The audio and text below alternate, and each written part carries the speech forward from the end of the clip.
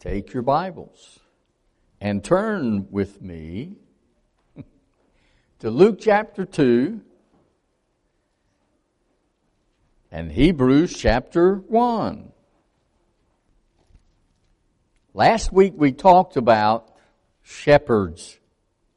Shepherds out in the field, keeping watch over their flocks by night.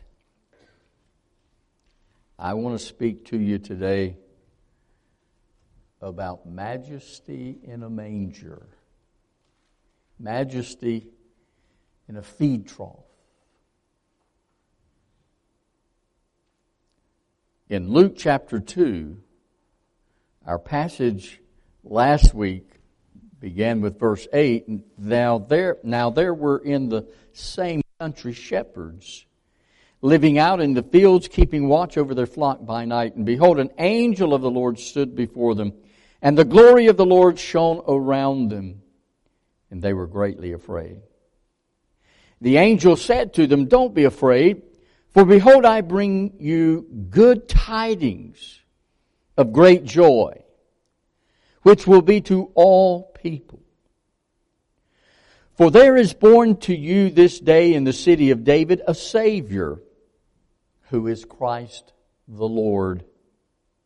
And this will be a sign to you. You'll find the baby wrapped in swaddling cloths, lying in a manger." Suddenly there was with the angel a multitude of the heavenly host, praising God and saying, "Glory to God in the highest, and on earth peace, goodwill toward men." So it was, when the angel had gone away from them into heaven, the shepherds said to one another, "Let us now go to Bethlehem and see this thing that has come to pass, which the Lord has made known to us." And they came with haste. There wasn't anything slow about them. And they found Mary and Joseph, and the baby lying in a manger. And when they had seen him, they made widely known the saying which was told them concerning this child. Now look with me at Hebrews chapter 1. With this question in mind, what did the shepherds see? What did the shepherds see as they hastily left the field of sheep and went to Bethlehem? What did the shepherds see?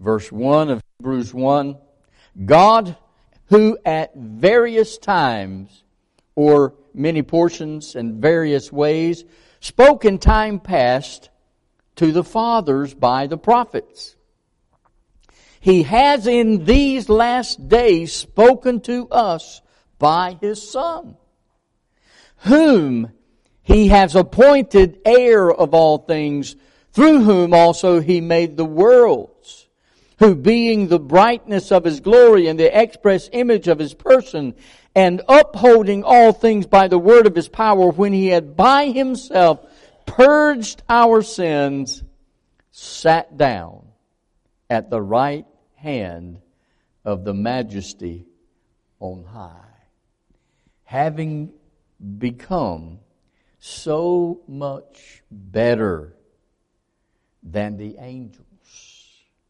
as He has by inheritance obtained a more excellent name than they, the angels.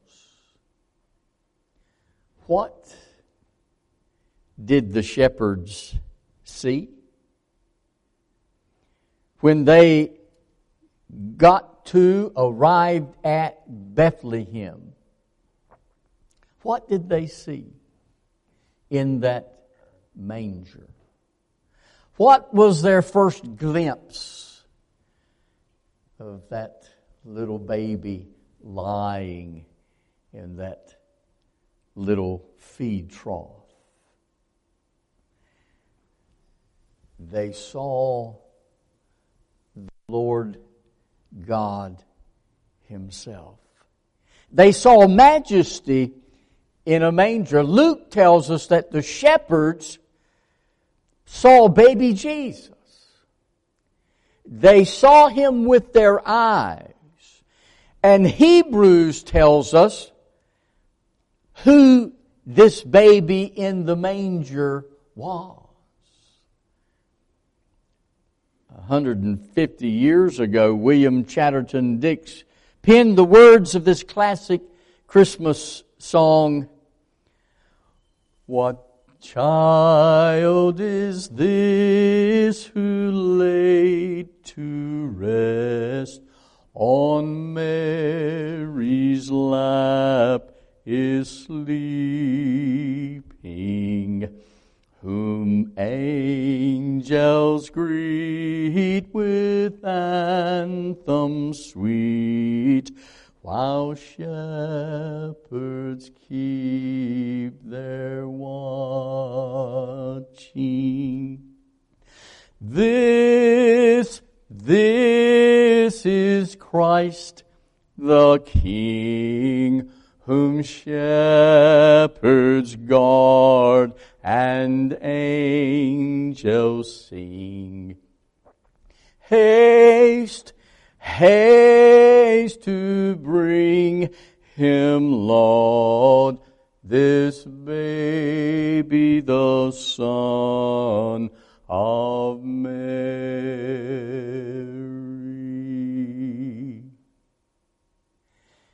Who did the shepherds see? They saw majesty. Majesty in a manger. This child is that majesty. He is God. He is the Son of God. He is God. But this majesty in a manger is heir of all things. Look with me at verse 2. God has in these last days spoken to us by His Son, whom He has appointed heir of all things. This baby in a manger, this baby, the Son of Mary, which is the Son of God also. He had no human father. He was conceived of by the Holy Spirit. As the Son of Mary, He was heir of very little. That's why throughout Scripture He is called, is not this the carpenter's son? As the Son of God, however, He is heir of all things, because God owns all things. So all things are His. Psalm 2, verses 6 through 9, God says of His Son, "Yet I have set my King on my holy hill of Zion. I will declare the decree. The Lord has said to me, you are my Son. Today I've begotten you. Ask of me, and I will give you the nations for your inheritance, and the ends of the earth for your possession. You shall break them with a rod of iron. You shall dash them to pieces like a potter's vessel." Psalm 89, verse 27, the Father says to Jesus, "Also I will make Him my firstborn, the highest of the kings of the earth." Firstborn speaks of Christ's legal right as the Son of God. Colossians 1:16 says, "For by Him all things were created that are in heaven and on earth, visible and invisible, whether thrones or dominions or principalities or powers. All things were created through Him and for Him."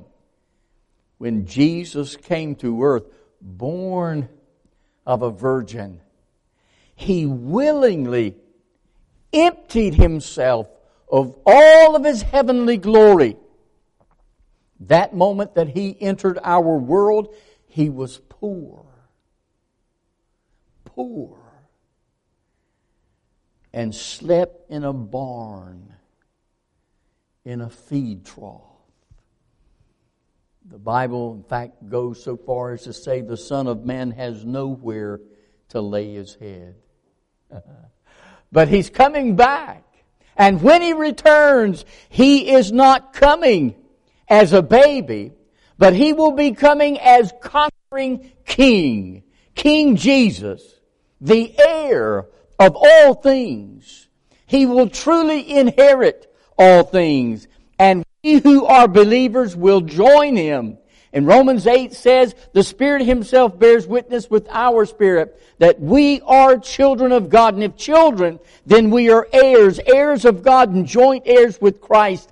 If indeed we suffer with Him, that we may also be glorified together with Him. We are joint heirs with Christ. This Majesty in a Manger, this baby Jesus, is Majesty in a Manger, heir of all things. But not only heir of all things, look again at verse 2, He is Creator of all things. Has in these last days spoken to us by His Son, whom He has appointed heir of all things, through whom also He made the worlds. He is Creator of all things. All of mankind and all that we see in our world, all that we have and all that we have seen was created by Him.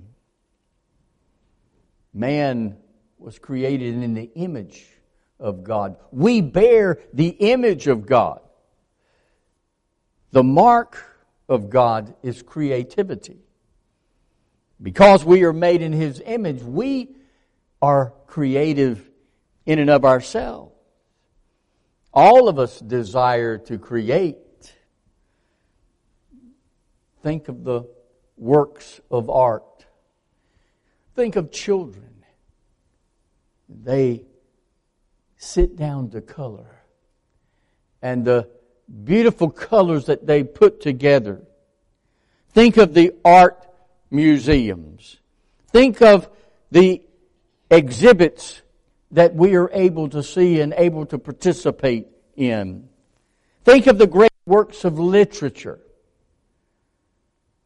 Driving around, take note of the architecture.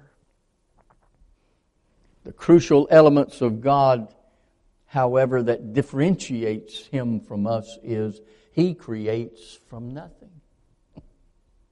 Nothing. From nothing, He makes things. From nothing, He spoke and this whirling worlds came into being. The Bible teaches us it was Jesus, the Son of God, who framed the world. He says, heir of all things, through whom also He made the world. All things were made through Him, and without Him nothing was made that was made. John 1:3. Colossians 1:1 says again, for by Him all things were created that are in heaven and on earth. Visible and invisible, whether thrones or dominion, principalities or powers, all things were created through Him and for Him.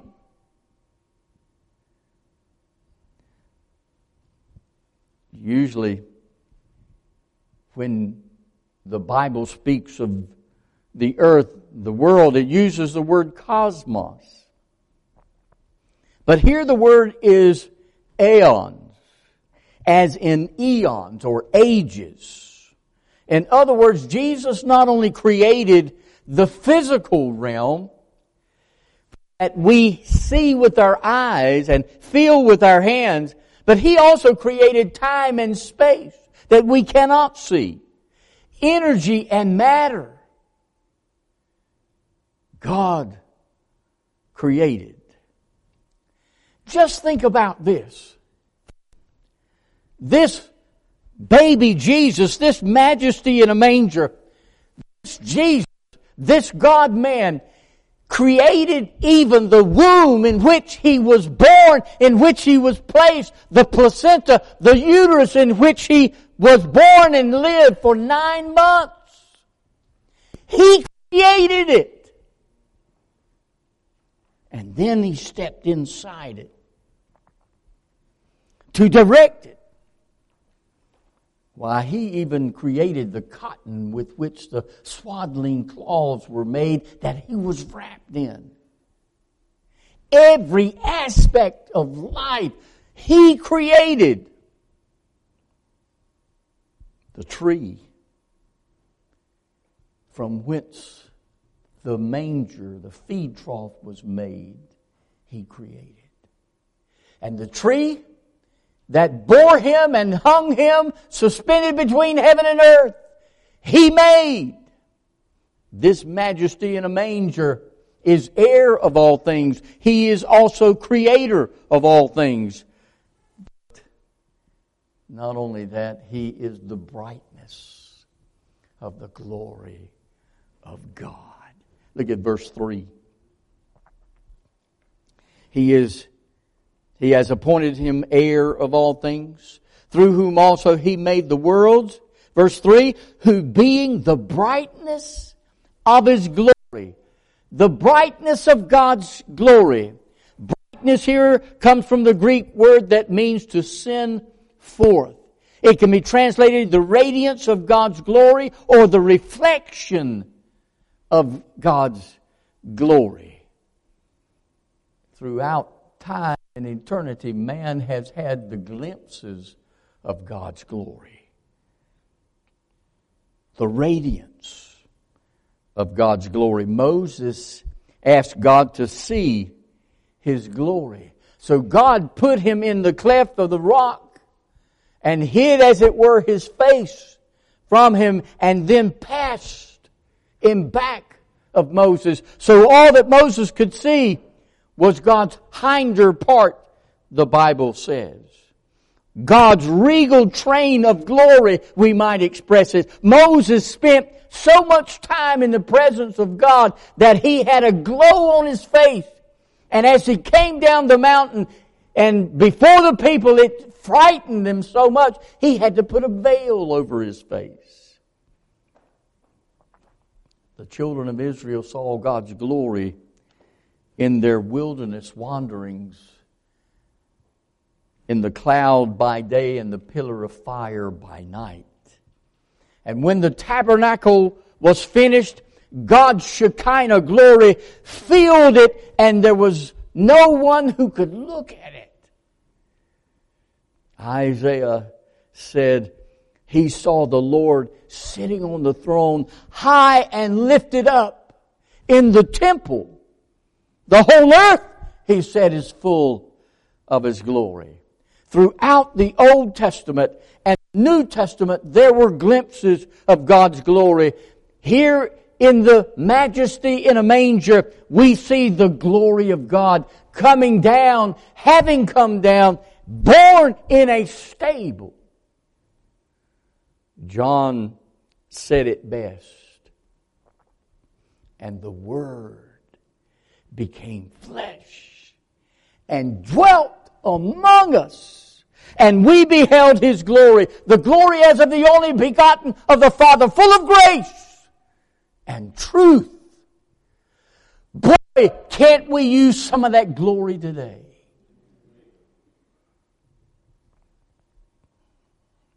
He is heir of all things. He is creator of all things. He's the brightness of God's glory. But He doesn't stop there. He goes on and He says He is the image of His Father. The image of His Father. We bear a likeness of our family. You can look at pictures long ago and of today, looking at pictures of our family gathered together of many years ago. We don't much look like one another, but there are some favoring there.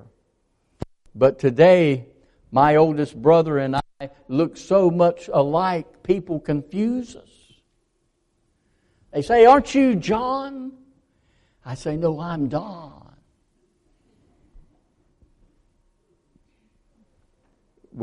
We get confused. We are confused so many times that his wife, my sister-in-law, bought hats, 2 hats, black hats that we wear One says, I'm John, not Don, and mine says, I'm Don, not John. He is the image of His Father. Look at verse 3. Who being the brightness of His glory and the express image of His person. Don't miss this. He is God. Jesus is God. He is the express image of His Father, meaning He is God. He's the physical manifestation of the eternal Almighty God.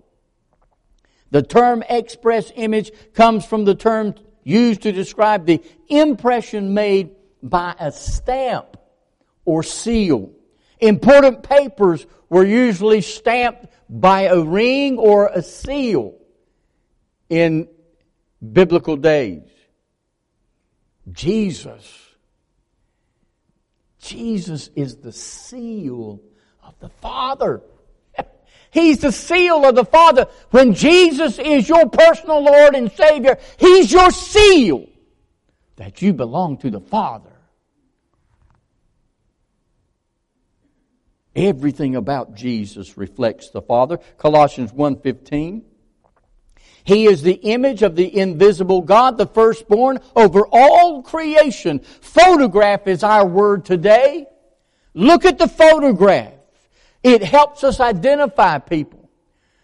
We have now, you've got to have a photo to vote. You have to have a photo on your driver's license. Photo is the reflection of who you are. Jesus then actually is the perfect picture of God. Here, Jesus Christ the Son reflects the glory of God. He shows us exactly what God is like. Jesus, in fact, said it best. If you've seen me, you've seen the Father. Have you seen Jesus? Have you seen Jesus? He is Majesty in a manger, heir of all things, creator of all things, the brightness of God's glory, the image of the Father. He is also the upholder of all things. Look again at verse 3. Who being the brightness of His glory, the express image of His person, and upholding all things. Upholding all things by the word of His power. Upholder of all things. This verse tells us that Jesus Christ is continuously, on a continual basis. It isn't haphazard. It isn't partially. It isn't part-time. Jesus Christ is full-time upholding all things. Some of you might remember this. I don't know if any of you younger folks will, but you remember the picture of Atlas? Wasn't it Atlas who was holding the globe over him? Well, Jesus is the upholder of all things, better than Atlas. His power, by the word of His power. This means He is sustaining all of creation. Not only has He created everything and will inherit everything, His right now. He is right now. Right this moment. As we sit here, as we worship Him, as we hear this message from God's Word, God, through Jesus is upholding all things. And He's holding all things together. Colossians 1:17. He is before all things. In Him all things consist. Meaning He holds together all things. Paul told the Greek skeptics in Athens, in Him we live and move and have our being. Friends, without Jesus holding all things, without Him holding up all things, everything falls apart. When the natural order is disrupted, disaster happens. We saw that if you've heard the news. We've seen that just recently. Tornadoes in Tennessee. Earthquakes, volcanic eruptions, hurricanes. The natural order is disrupted. People die. Things are destroyed. If the law of gravity went haywire, all of us would be hurled into space. In fact, John MacArthur writes, consider what instant destruction would happen if the Earth's rotation slowed down for just a little. The sun has a surface temperature of 12,000 degrees Fahrenheit. If it were any closer to us, we would burn up.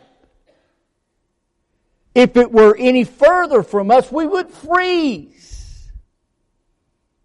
Our globe is tilted at the exact angle of 23 degrees, which provides us with 4 specific seasons. If it were not so tilted, the vapors of the ocean would move north and south and develop into monstrous continents of ice.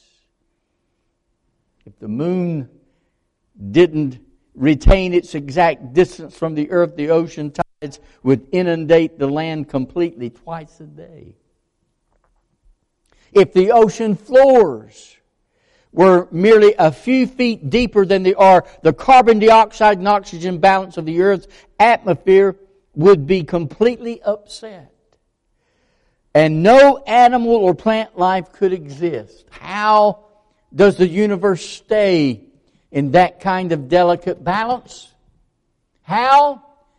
Jesus Christ, this majesty in a manger, upholds all things, and He is constantly monitoring all movements and inner workings. Jesus Christ is the preeminent power that maintains it all. He is heir of all things. He is creator of all things. He's the brightness of God's glory. He is the exact image, photograph of God, the upholder of all things. Oh, but that's not all. The best is yet to come. Look at verse 3, the latter part. He is the purger of our sins, the upholder of all things by the word of His power. And when He had by Himself purged our sins, this good news, great joy, is that Jesus Christ has purged our sins. Whoa! I'm sinless in the eyes of Jesus because I'm covered with His blood. Forgiven. Purged of my sins. Does that mean I'm perfect? No. Does it mean I don't sin? No. But it means Jesus has purged me. Majesty in a manger. All of us are sinners. And because of our sin, we deserve physical death, spiritual death, and eternal separation and alienation from God. The Old Testament pictures the purging of sin by the high priest as he continuously made offerings of sacrifices for the sins of the people every day. But the New Testament pictures the purging of our sins by one person. By one person. By one sacrifice. One sacrifice. The once for all sacrifice of this majesty in a manger, Jesus Christ, the God-man, born in a stable. The perfect and only sacrifice for our sins. Revelation 13:8 says, the Lamb slain from the foundation of the world. Jesus Christ was not a sacrifice.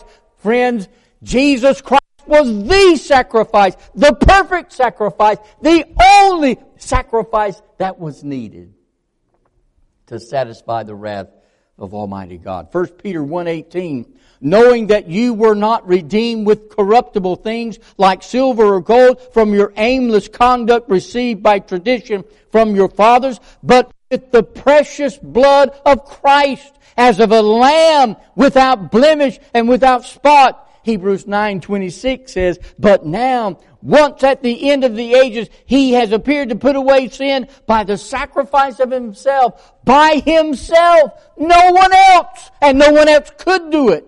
Jesus Christ, this Majesty in a Manger, purged our sins by Himself. Oh,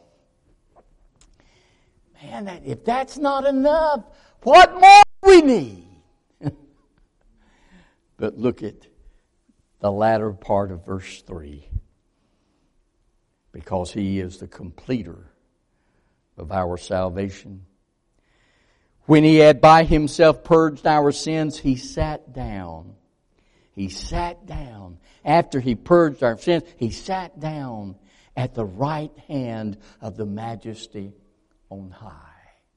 This Majesty in a Manger, after He completed everything, after He was heir of all things, creator of all things, the brightness of God's glory, the perfect express image of God the Father, the upholder of all things, the purger of our sins, the completer of our salvation, sat down.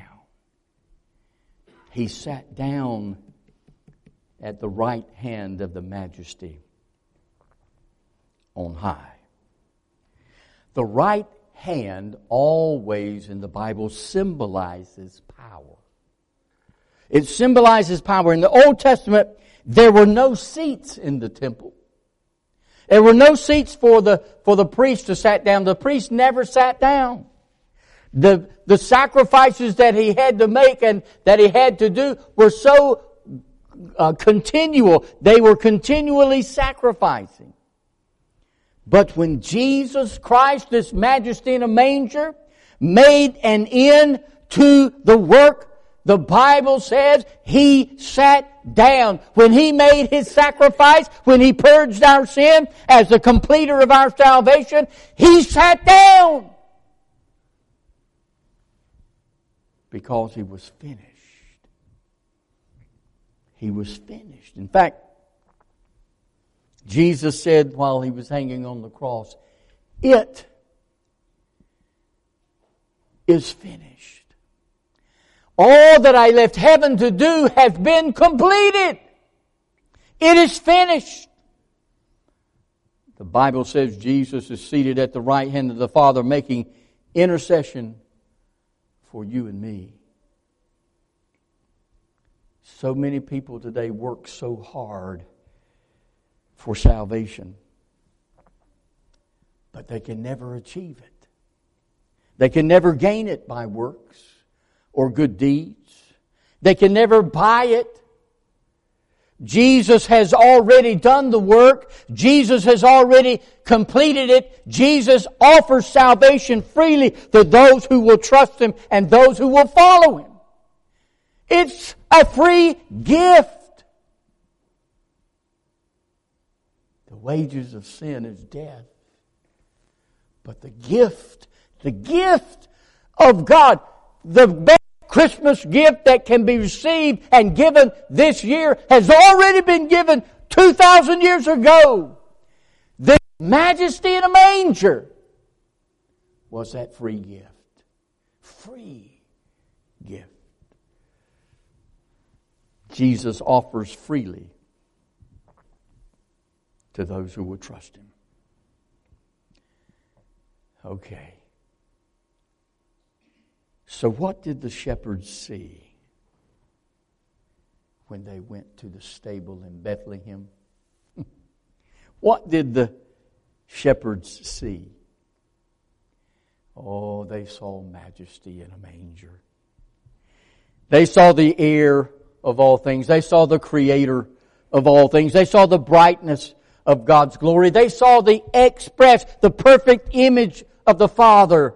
They saw the upholder of all things, the purger of our sins, and the completer of our salvation. Louis Palau gives a good illustration of a family that was celebrating a newborn, their firstborn. And they were having folks over in celebration of him. And as people arrived in the wintertime, they took their coats off and the family took them and laid them on the bed. Everybody brought their coats in and they put them on the bed. Finally, it came time for them to introduce the little one to the world. They were so proud. But they couldn't find the baby. They looked all over the house. They looked everywhere, upstairs, downstairs, in the basement. They looked and searched everywhere to find him. Finally, they looked underneath the coats on the bed, and they found the object of their celebration. Of all the accoutrements of your celebration this year, of all that you will be doing and all that you will be going through and all that you will be celebrating, will you be able to find the true purpose and reason for this Christmas celebration? Or will it all be lost beneath the piles of tradition and the cultural observances of the season? What will you have seen? What will this Christmas have meant and mean to you going forth into 2024? What will you see this Christmas? Pray with me.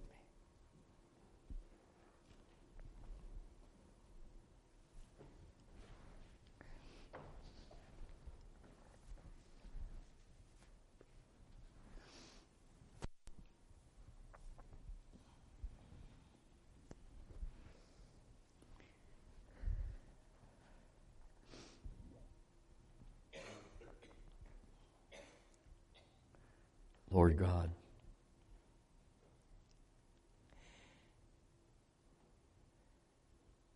this Majesty in a Manger makes us rejoice because the good news of great joy to all people is that this Majesty in a Manger came to be our gift for salvation.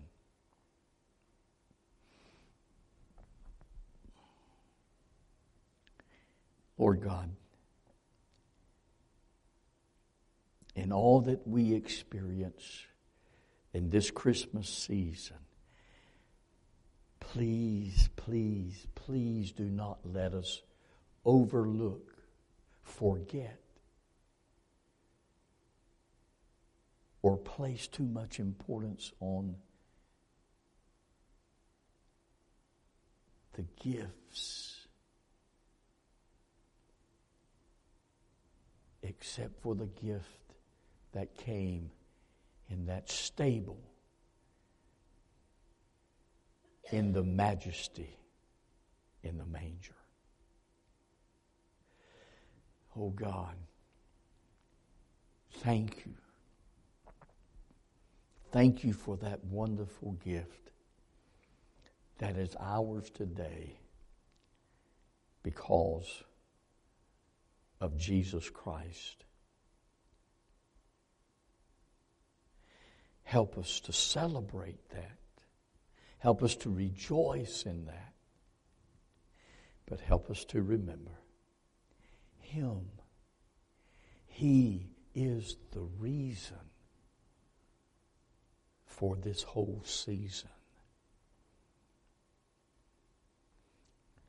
Lord, for those here that may not know you in a personal relationship with you, I pray, God, that today will be the day they turn to you, call out to you for forgiveness of their sins,